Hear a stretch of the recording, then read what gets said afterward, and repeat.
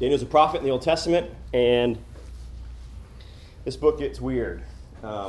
It's 12 chapters. The first 6 are very cut and dry stories from the life of Daniel while he is in exile. He is Jewish, and the children of Israel are in exile in Babylon because of the generations of sin, and God is placing judgment on them, and they've been conquered by the Babylonians. And chapters 1 through 6 are individual stories of his experience while in captivity. 7 through 12, the tone of the whole book changes, and it turns into apocalyptic prophetic literature of the future. And it gets a little bizarre and it gets a little weird, but we're walking through some of these visions that the Lord has given Daniel to explain things to come. So we pick back up in Daniel chapter 9, but before we jump into all that, I want to start off by saying that I am not a prepper. You know what I'm talking about?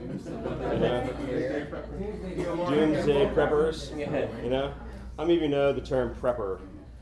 Probably Okay. 100. Not that many? Okay. Well, thanks to Pop the Collar, it's a different kind of prepper. So, thanks to cable television, they have a show called Doomsday Preppers, and it's these kind of weirdos.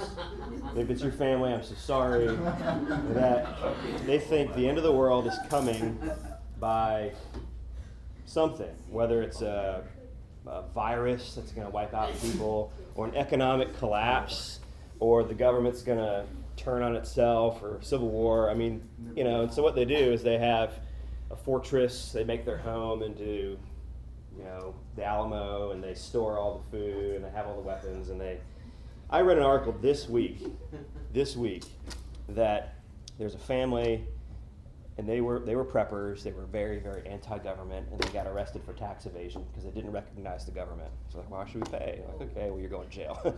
And so all of their assets and all of their property were seized, but they had this like fortress home on 100 acres, and the home is going up for auction. But the home is going. Did you read about this? The home is the home is going up for auction, but they're not letting people look at it before the auction because they think that the house and the 100 acres are booby trapped or like landmines. You know, so it's kind of like they just like send in some like frogs or something. Yeah. Anyway, It's better than you know. So my home is not booby trapped, but I think that I'm saying this because I think that there's something, at least inside of me, though I'm not a prepper, I don't consider myself a conspiracy theorist for all of these horrible potential catastrophes. I do believe in the sovereignty of God, but there's something inside of me that really likes to be, that likes the idea of being prepared, and in a sense of kind of like, maybe I can control the situation, which I think is the root desire behind kind of the prepper phenomena, if you will, is that I don't know what's going to happen in the nation. I speculate, you know, the virus or the economic collapse or takeover by somebody. But when there's chaos all around, I can do all that I can to be prepared for me and mine, right? I can have a fortress. I can have my guns stockpiled. I can have all the food. I can have the water filtration system. And it's all of this, really a self-security mindset of, I can't control that, but I can control this.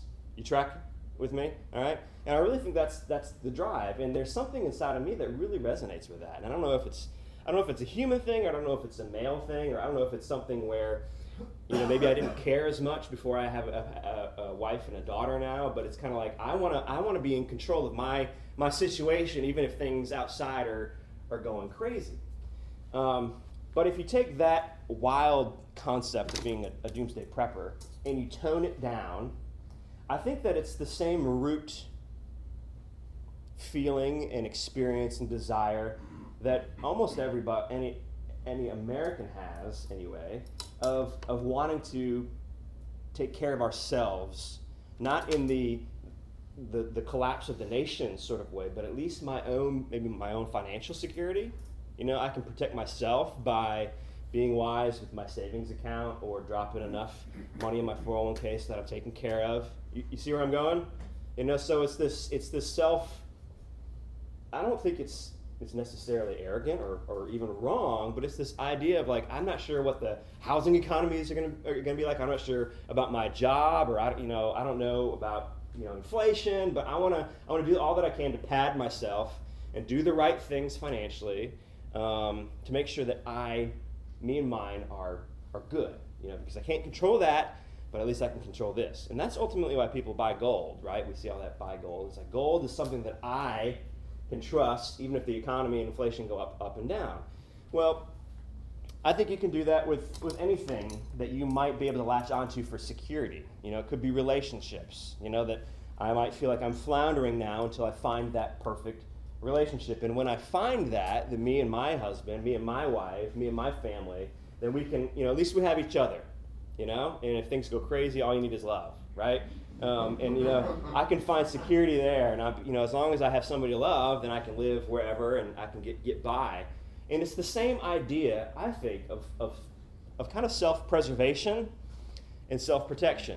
Now I want to take that one step further. All right, we've got doomsday, we've got everyday financial. I want to make sure that I'm set. One step further, I think we can make the spiritual application that I don't like where our nation is going morally.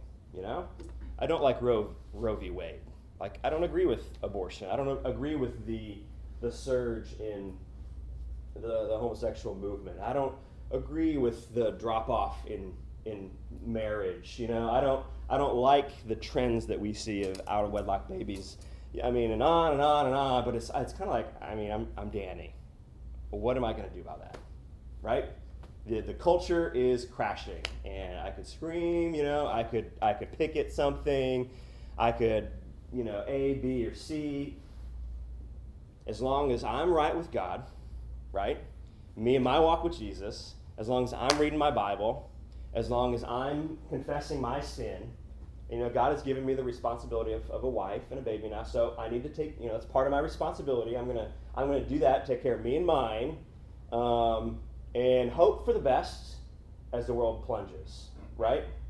Isn't that kind of a personal, self-sustaining doomsday prepper applied to our own personal walk with Jesus? You see what I'm saying? Because Roe versus Wade made abortion legal, and it was made legal like before any of us were born, and so it's like, how do you overturn that? That's a bad thing. How do you change that? I don't know. I don't see it happening. Just be honest. You always have to say, well, you got to leave room for the Holy Spirit to work. God can do all. Yeah, He can, but we're not going in that direction. You know what I mean? We're not going in a direction of resurgence or revival. And so it just seems like the next best thing is just to make sure that I'm right with God. And then maybe at that point I could hang out with other people who are right with God and kind of ultimately hope for the best.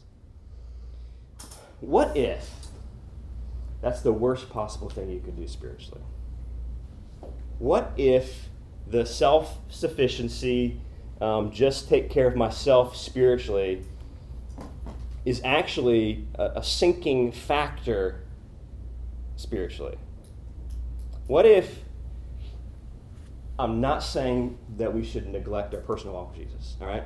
But what if the attitude and the perspective of what can I possibly do to turn this drowning culture around? So I'm just going to focus on me and mine, because that is the primary calling in my walk with Christ. What if that were dangerous?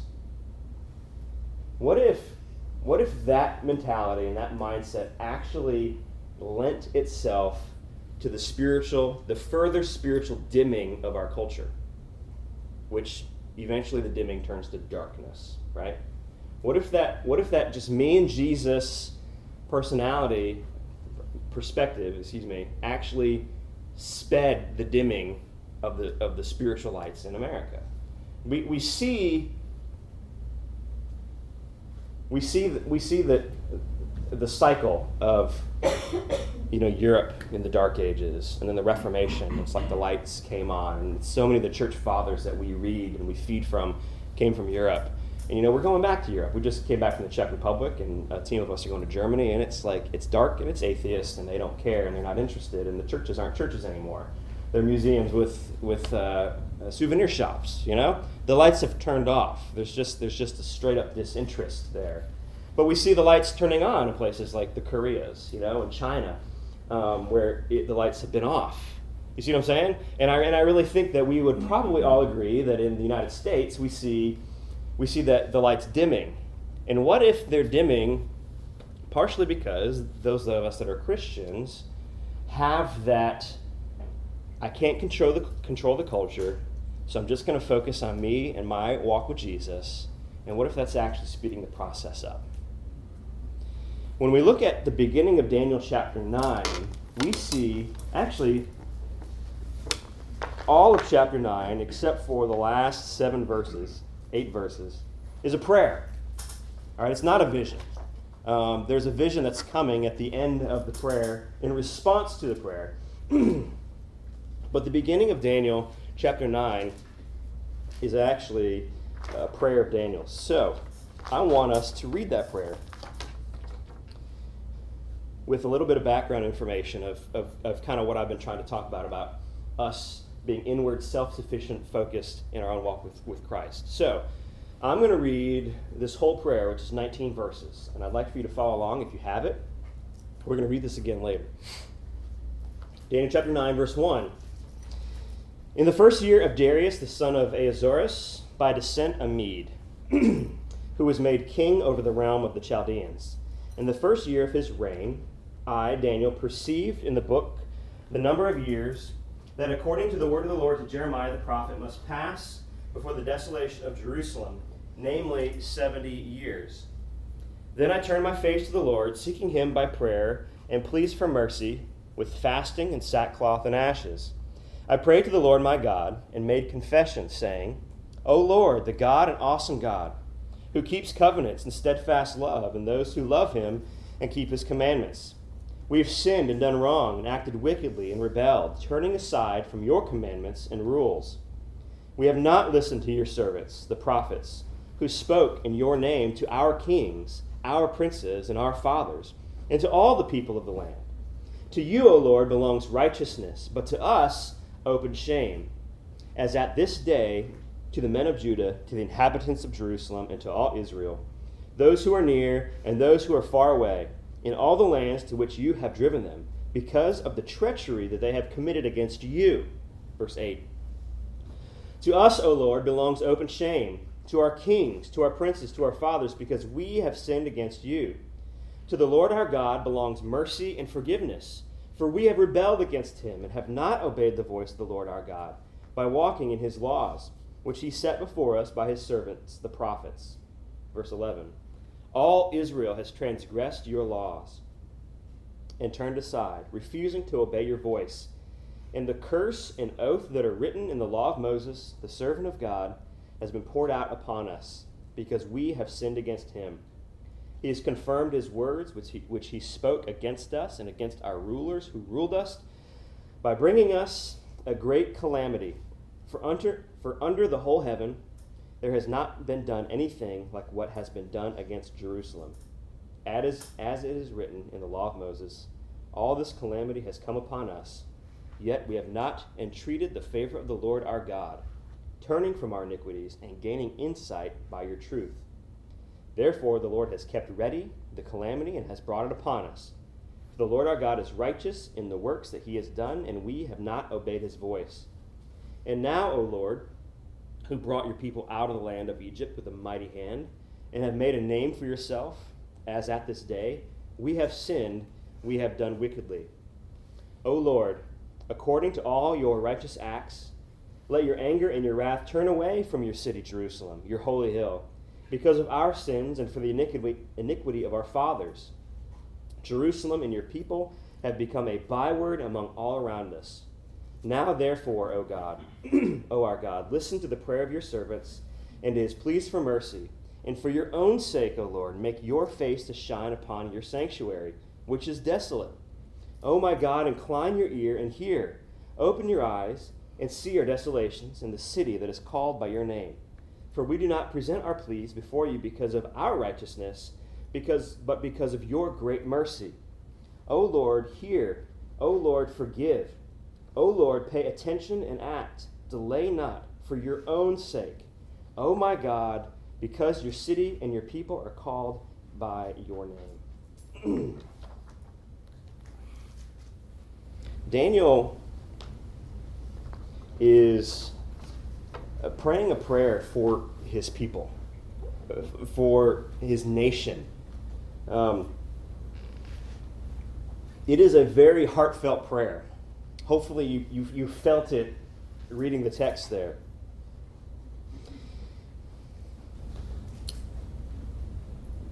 I think this is difficult. I think it's really pretty to read in Scripture.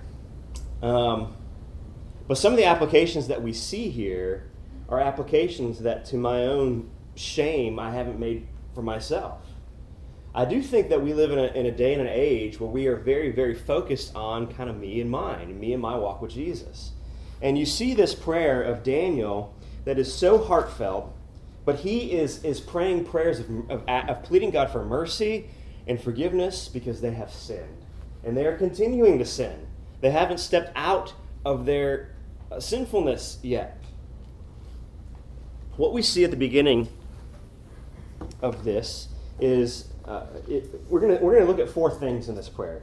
The first thing that we see is that when Daniel prays, he before he prays, he's reading the scriptures. In verse 2, in the second half of verse 2, according to the word of the Lord to Jeremiah the prophet, must pass before the end of the desolations of Israel, namely 70 years. Daniel was a young teenager when he was brought into exile. And most scholars agree that he was alive when the decree was sent out for the nation of Israel to be sent back. All right? And what Daniel's doing is he is spending time reading the word, and he actually reads the foretold prophecy in Jeremiah chapter 29 that his people will return to the promised land, and it'll take place after 70 years. And Daniel is kind of like, that's coming up. You know?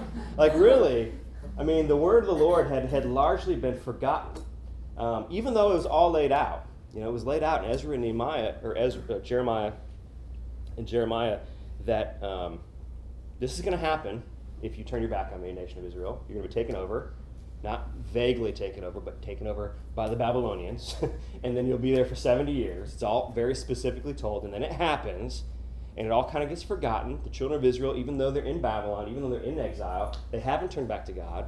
And Daniel rereads this text of these prophecies, and he sees that it's beginning to come true. Let me read this. If you want to turn, you can. Jeremiah 29. Jeremiah 29, verse 10 says this. This is what the Lord says. When 70 years are completed for Babylon, I will come to you and fulfill my gracious promise to bring you back to this place. Pretty straightforward, right? I mean, that's what's happening. Verse 11. This is the verse that we've all heard before. Anybody know how it starts? For I know the plans that I have for you, declares the Lord. All right, so for I know the plans that I have for you, declares the Lord. Plans to prosper, give you hope and a future. That's like on the greeting card, right? And the backstory that we don't often know is that this is going to come after a pretty bitter judgment that you brought upon yourself. But I am God. I will keep my promises. I will keep my covenant. And when you return to me, I will bring you back. When you return to me. Not this blanket statement of like, I'm just going to let time out run out on you for your misbehavior, and then I'll bring you back and see how you do. No, I'm going to put you in captivity, and when you return to me, I will bring you out of the land. But it's foretold that it would be 70 years. But Daniel looks at this text and says 70 years is coming up, but we haven't turned back. we haven't turned back. We have not returned to the God of our fathers. We're still living in Babylon, and we're still living sinful lives. And so what does Daniel do? He prays aggressively in sackcloth and ashes, on his knees, petitioning, soliciting, begging God for mercy. We are wicked, he says. We are unrighteous. We have lived lives of treachery. And you have brought on us the result of those actions, which is calamity and exile. But you are good. You are righteous. You are merciful. We have sinned. We have blown it. We have done wrong. Have mercy on us. Save us. Bring us back for your name's sake, he says. So this whole prayer begins by Daniel reading Scripture and seeing the signs of the times. Flip to Luke, New Testament, Luke chapter 12, verse 54. Luke chapter 12.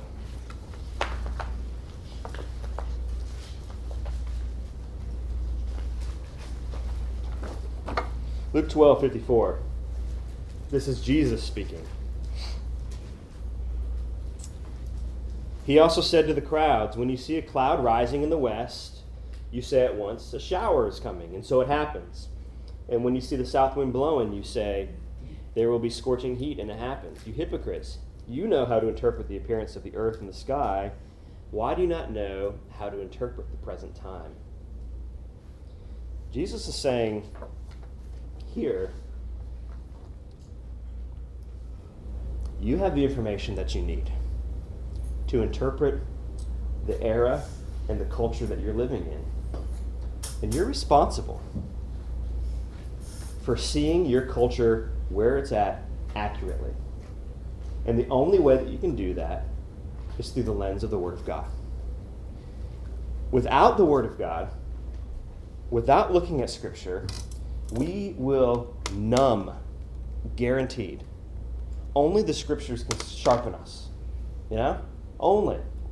And I fall into this trap, like you do, of just kind of numbing to our culture. But we've already established that we see the lights dimming. I'm making that assumption that you also see that.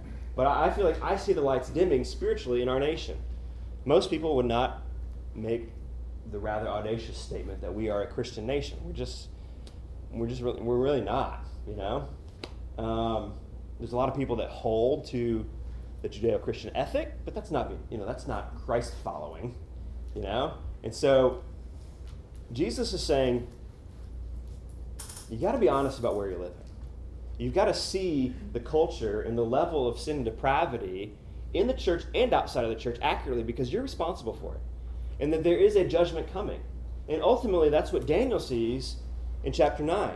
That he looks into the Scripture, he sees accurately what's going on, and he again sees more clearly that his people have not turned to Christ, and so he drops down and bows in prayer as a result of seeing his culture clearly, asking God for mercy and forgiveness, and to turn his people back to him for the sake of his own name. So Daniel first looks at Scripture in order to see his culture clearly.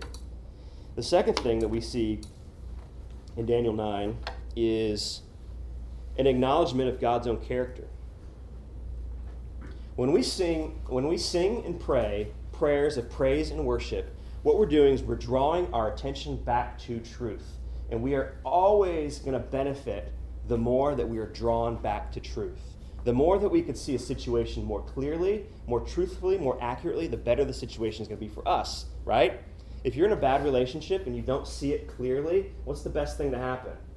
You need to begin seeing it more clearly, right? If you're in a situation where you've invested a bunch of money and it's starting to look a little shady and things are starting to go downhill, you're like, no, I think it's okay, and then it sinks. The best possible thing for you to do is to see the truth of the matter so that you can act appropriately. The truth is always going to help. The truth is always going to help. And so when we go to the truths that we know and sometimes forget, that have to relate to the character of God, that he is good, that he is righteous, that he will keep his promises, that he loves, that he forgives, that he is a God of mercy, even though we would say we know all those things, to go back and spend time thinking, praying, speaking audibly to each other, and lifting up the great character traits of God draws us closer and closer to him. That's what praise and worship does. And so that's why we're commanded to sing songs of praise and worship. Not because we need new information, but because we need to repolish the truths that have become tarnished by the nature of the sinful world that we live in, so that we can more accurately see how big our God is, and how great our God is, and how much we need him. Because we forget, don't we? Our culture, our church, our young adult ministry forgets. We don't say we forget, but to say that God is actually in control of this situation, 100%.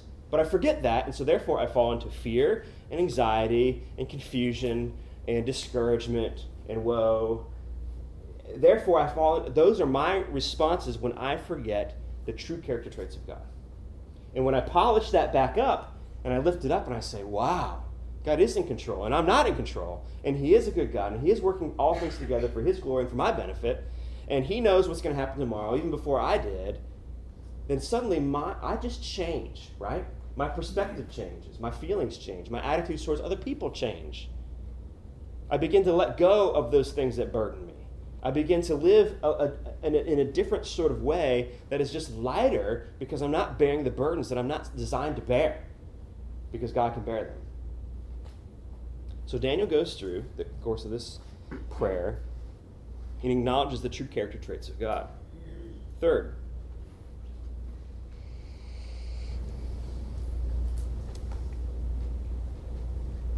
he goes into confession of sin and the pleading for mercy and forgiveness.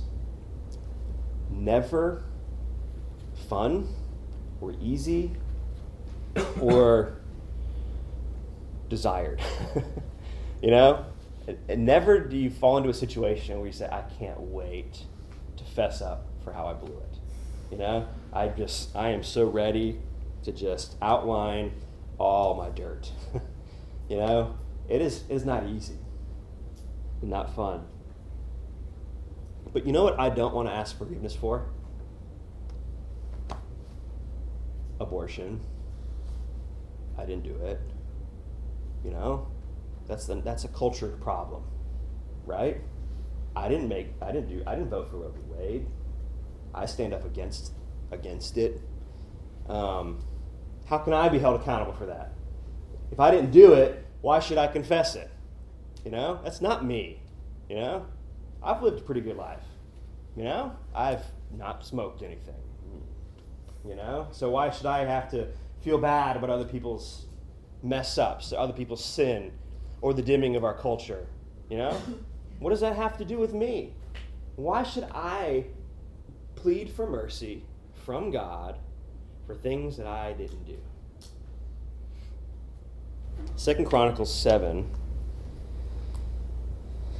continues to outline the repeated promises of God. 2 Chronicles 7:14 says this: If my people, who are called by my name, humble themselves and pray and seek my face and turn their wicked ways, then I will hear from heaven and will forgive their sins and heal their land. Now my eyes will open, my ears will become attentive to their prayer that is made in this place.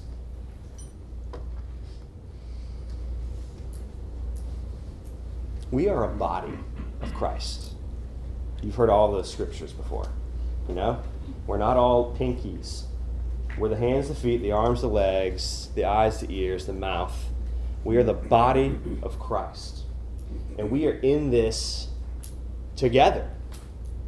And the self-sustaining, self-sufficient, build my own fortress, just make sure that I'm reading my Bible, and if I happen to sin, if I happen to look at something I shouldn't on the internet, then I'll work and confess it, and I'll find some accountability. I'll do it, me, and I'll be my own little shiny fortress all by myself.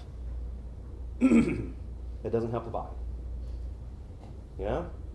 It's almost like if you're a soldier in war and you're praying, God, help me to survive this battle. You know? When we should be praying, God, help us to win the war. Right? To change it from my own pursuit to say that we as a nation ought to confess our sins before God. Because I do believe, and Scripture teaches, that there are levels of corporate sin that even if you don't commit personally, will be held accountable for. I believe that we as a nation will be held accountable for the actions that America takes morally. I believe that. I believe that you could point at different nations around the world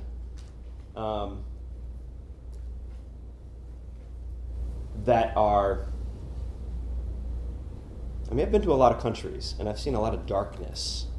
And I've seen some places that are so dark with the occult and, despicable moral behavior. I went to a country visiting my sister. Went to a neighboring country of I don't want to go into it. It's just bad, and it's dark, and it's oppressive to everybody, even if you're not specifically participating in those particular sins. You follow what I'm saying? And throughout Scripture, we see prophets, we see these type of prayers that are calling out corporately for us to turn from our sins. And I believe that applies to me and my family. I believe that applies to me in the young adult ministry, us in the young adult ministry. I believe that applies to us as a church, East Cooper Baptist Church. We're not all bright and shiny here, I think that this is an awesome, godly group of people. But it doesn't mean that we shouldn't get together and say, God, forgive us of our sins. And plead for mercy. And say, God, turn our hearts here first. And use us, God, to turn our hearts of this church. And then, God, use that to turn the hearts of the state and this nation back to you. How are you going to do that? I don't know. It doesn't make any sense. Could revival happen? I don't understand revival. But that's what Daniel's praying for, He's saying that we have turned and by and large, we are not pursuing the God of our fathers, which is true of America. And I think that if we fall into the wrong perspective that is just about me and my own walk with Christ, or us, as long as there's no gross sin over here, and as long as we're all in community groups, then we're a commune, right? We're a little prepper community. Then we're stuck, and that's not the way we're called to live, or even view ourselves as a culture or as a body of Christ. Confession. And the fourth thing that we see in the prayer of Daniel is that Daniel is asking for these things for the sake of God's own name. If you look back at Daniel chapter 9, and you look at the last verse of the prayer, it says, O Lord, hear, O Lord, forgive, O Lord, pay attention and act, delay not for your own sake. Oh my God, because your city, your people are called by your name. Earlier in the prayer it says that your people have become a byword, meaning that we have become despicable to other people because we have fallen hard, and it is tarnishing your name, is what Daniel is saying. And for your glory, may other people see your greatness as you restore us. Now, on the surface, that sounds a little arrogant, right? For your good, why don't you help us out? But that's not what he's saying here. He's saying, because you are ultimate, because you are on top, because you deserve all the glory, you have already declared us your people. Like that's it, that's established. People are saying, look at the people of Yahweh here. Look at the people of God, and they're in exile. Restore us and make your name great.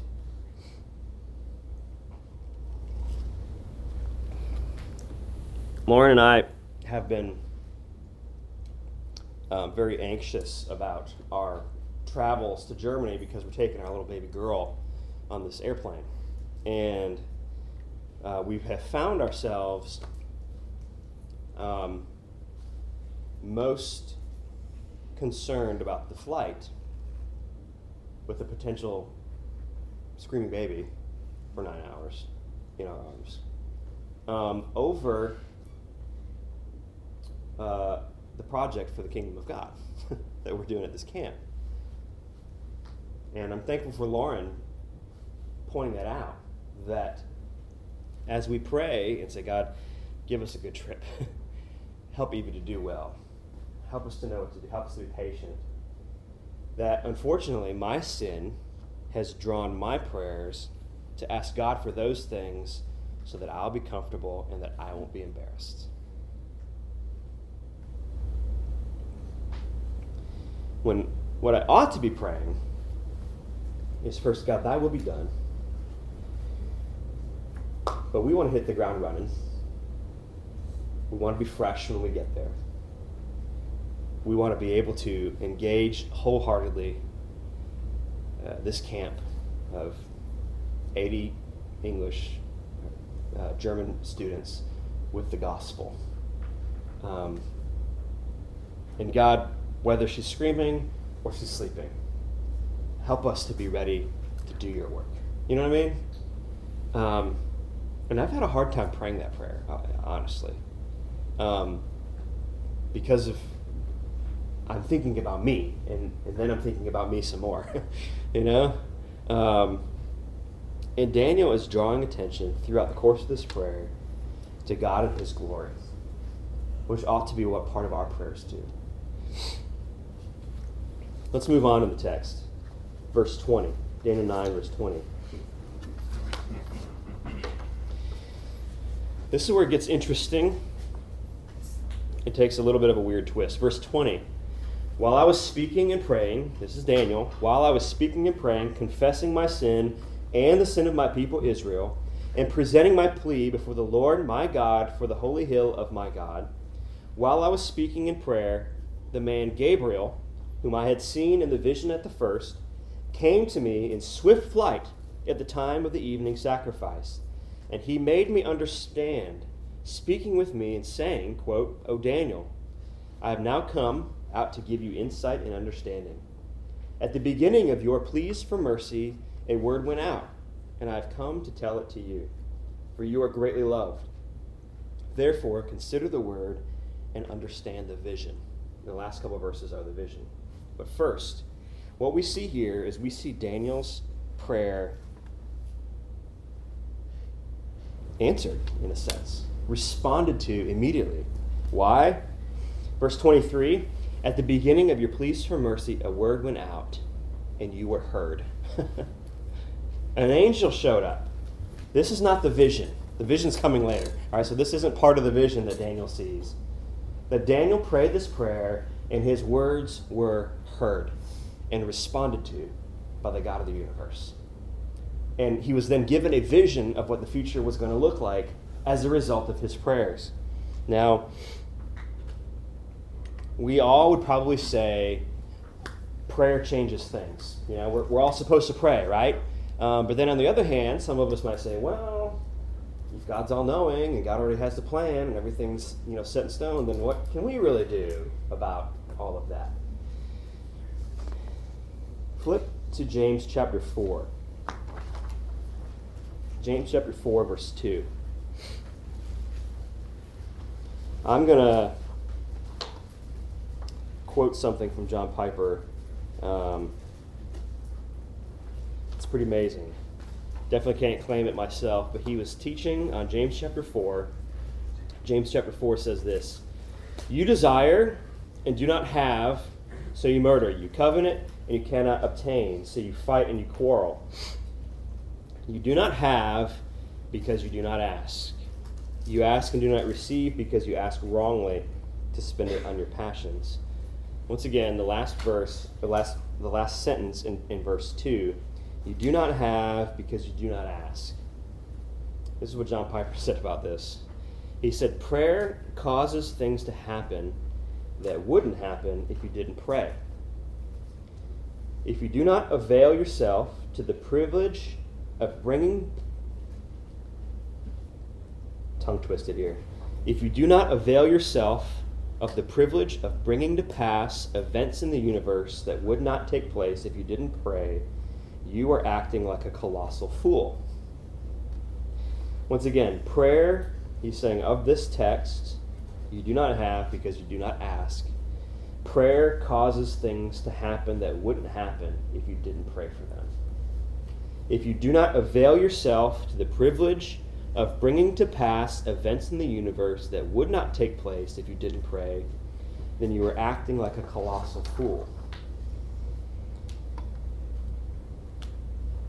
Daniel prayed, and his prayer was responded to.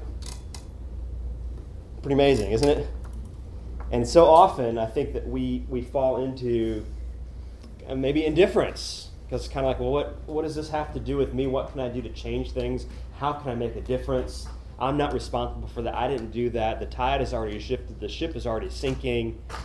As long as I'm keeping me and mine safe in my walk with Jesus, then we're okay. Daniel didn't do that. All right. Moving on to the last section is the short vision that Daniel receives from the angel in response to his prayer, because he prayed. Verse 24, 70 weeks are decreed about your people and your holy city, to finish the transgression, to put an end to sin, and to atone for iniquity, to bring in everlasting righteousness, to seal both vision and prophet, and to anoint a most holy place. Verse 25, know therefore and understand that from the going out of the word to restore and build Jerusalem, to the coming of an anointed one, a prince, there shall be 7 weeks. Then for 62 weeks it shall be built again with squares and moat, but in a troubled time. And after the 62 weeks, an anointed one shall be cut off, and shall have nothing. And the people of the prince who is to come shall destroy the city and the sanctuary. Its end shall come with a flood, and to the end there shall be war. Desolations are decreed. And he shall make a strong covenant with many for 1 week. And for half of the week he shall put an end to sacrifice and offering. And on the wing of abominations shall come one who makes desolate until the decreed end is poured out on the desolator. That make sense? No. Yeah, well, he said. This is a very short vision and arguably one of the most disputed texts in Scripture. It speaks of 70 weeks that are to take place, and nearly all scholars agree that 70 weeks is actually referred to 70 sets of 7 years. Okay, 70 sevens, and you can go back in the original languages. I'm going to give a brief overview of this because I believe that the bulk of this text is the prayer. We see the prayer, then we see the vision. All right, we could spend weeks on either one of these, but just to briefly go over this vision. So what we have is 70 sets of 7. And then of the 70 sets of 7 years, we have 3 distinct eras. All right, it says in verse 25, know therefore and understand that from the going out of the word to restore and build the kingdom, or build Jerusalem, to the coming of an anointed one, a prince, there shall be 7 weeks, then for 62 weeks. All right, so there's a period of 7 sevens, which is 49 years. I'm breezing. You guys tracking here? 49 years. Followed by 62 sets of 7s, which is 434 years. And then there's a final 1 set of 7, which is 7 years. Now, there's a broad range of opinion on how this actually plays out, because you read Scripture like this, and what you want to do is you want to get out the whiteboard and the pen and be like, all right, so this is when this happens, and then this is here, and then what this means is this right here, and this king served here, and this 7, 7, 7, 7, completion, all this different kind of stuff. And, at the end of the day, there's confusion on this matter. And Buster would refer to this text as a text that addresses really the periphery. If you've ever been a part of the new members class, Buster will go through this example of a target. And he says there's lots of issues in Scripture and lots of areas for us to agree or disagree. And what we want to focus on here at East Cooper Baptist Church is what is in the middle. What are the things that we need to agree about? Christ alone, faith alone, the inerrancy of Scripture.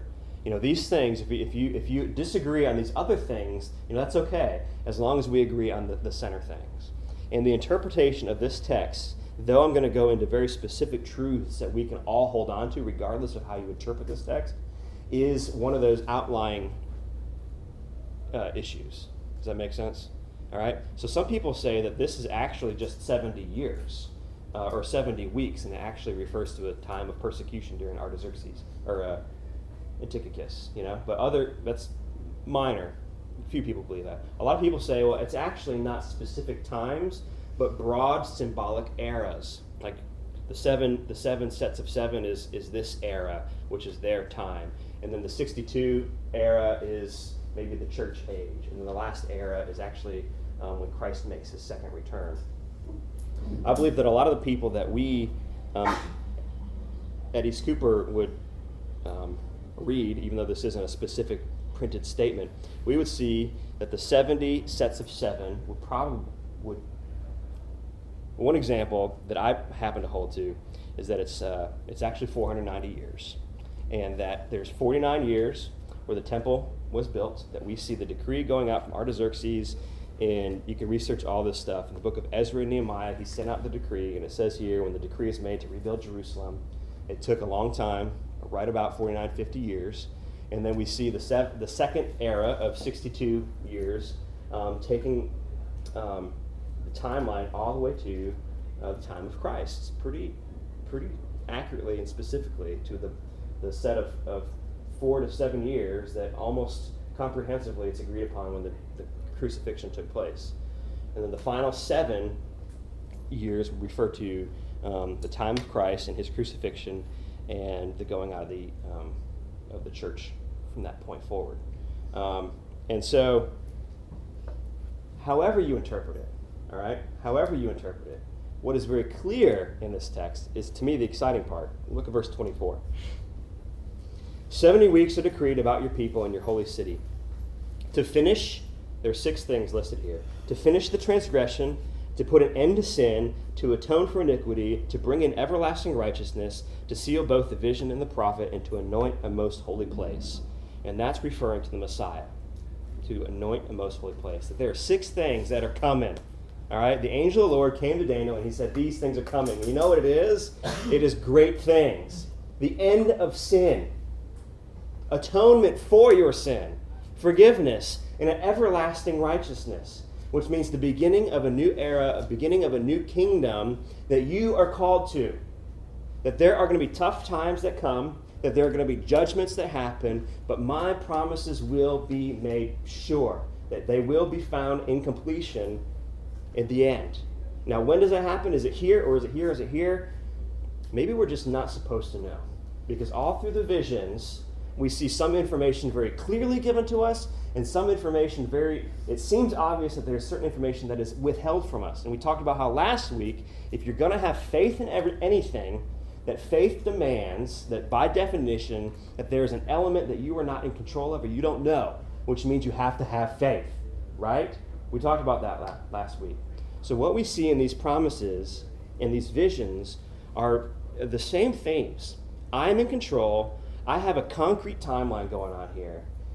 There will be judgment when you walk away, but you know what? I will keep my promises. And that there is a coming king, a coming Messiah that will fulfill all of these things. And that is your hope. That is what you build your life upon. That is what makes all of this worth it. Whether you're down here or up here, or you're in exile, or you've returned to the promised land. So, when we see this, when we see the prayers of Daniel, I believe that it's a calling on us to see ourselves in a more corporate way. You know, that we are supposed to be more and more and more and more involved corporately in the body of Christ. praying corporately, confessing corporately, in community groups, involved in Sunday morning fellowship, worshiping together. And it's not just about you and Jesus. That's part of it. But if that's all it is, then I think that we will help dim the lights if we don't want to do that. Father, I thank you for your word, even for texts that can be difficult. Father, may we not get bogged down in things that are truly confusing. But Father, help us to see clearly the things that you have shown us clearly. And that is that you are in control. Father, that you are the one who is merciful. You are the one that offers forgiveness. Father, you are the one who is great and mighty, and that you are the one who will fulfill all of this in your timing. And Father, we are called to fall on our face before you. Acknowledge you as God, confess our sins before you, and walk together as a body. Please help us with that. We need your help. In Jesus' name, amen.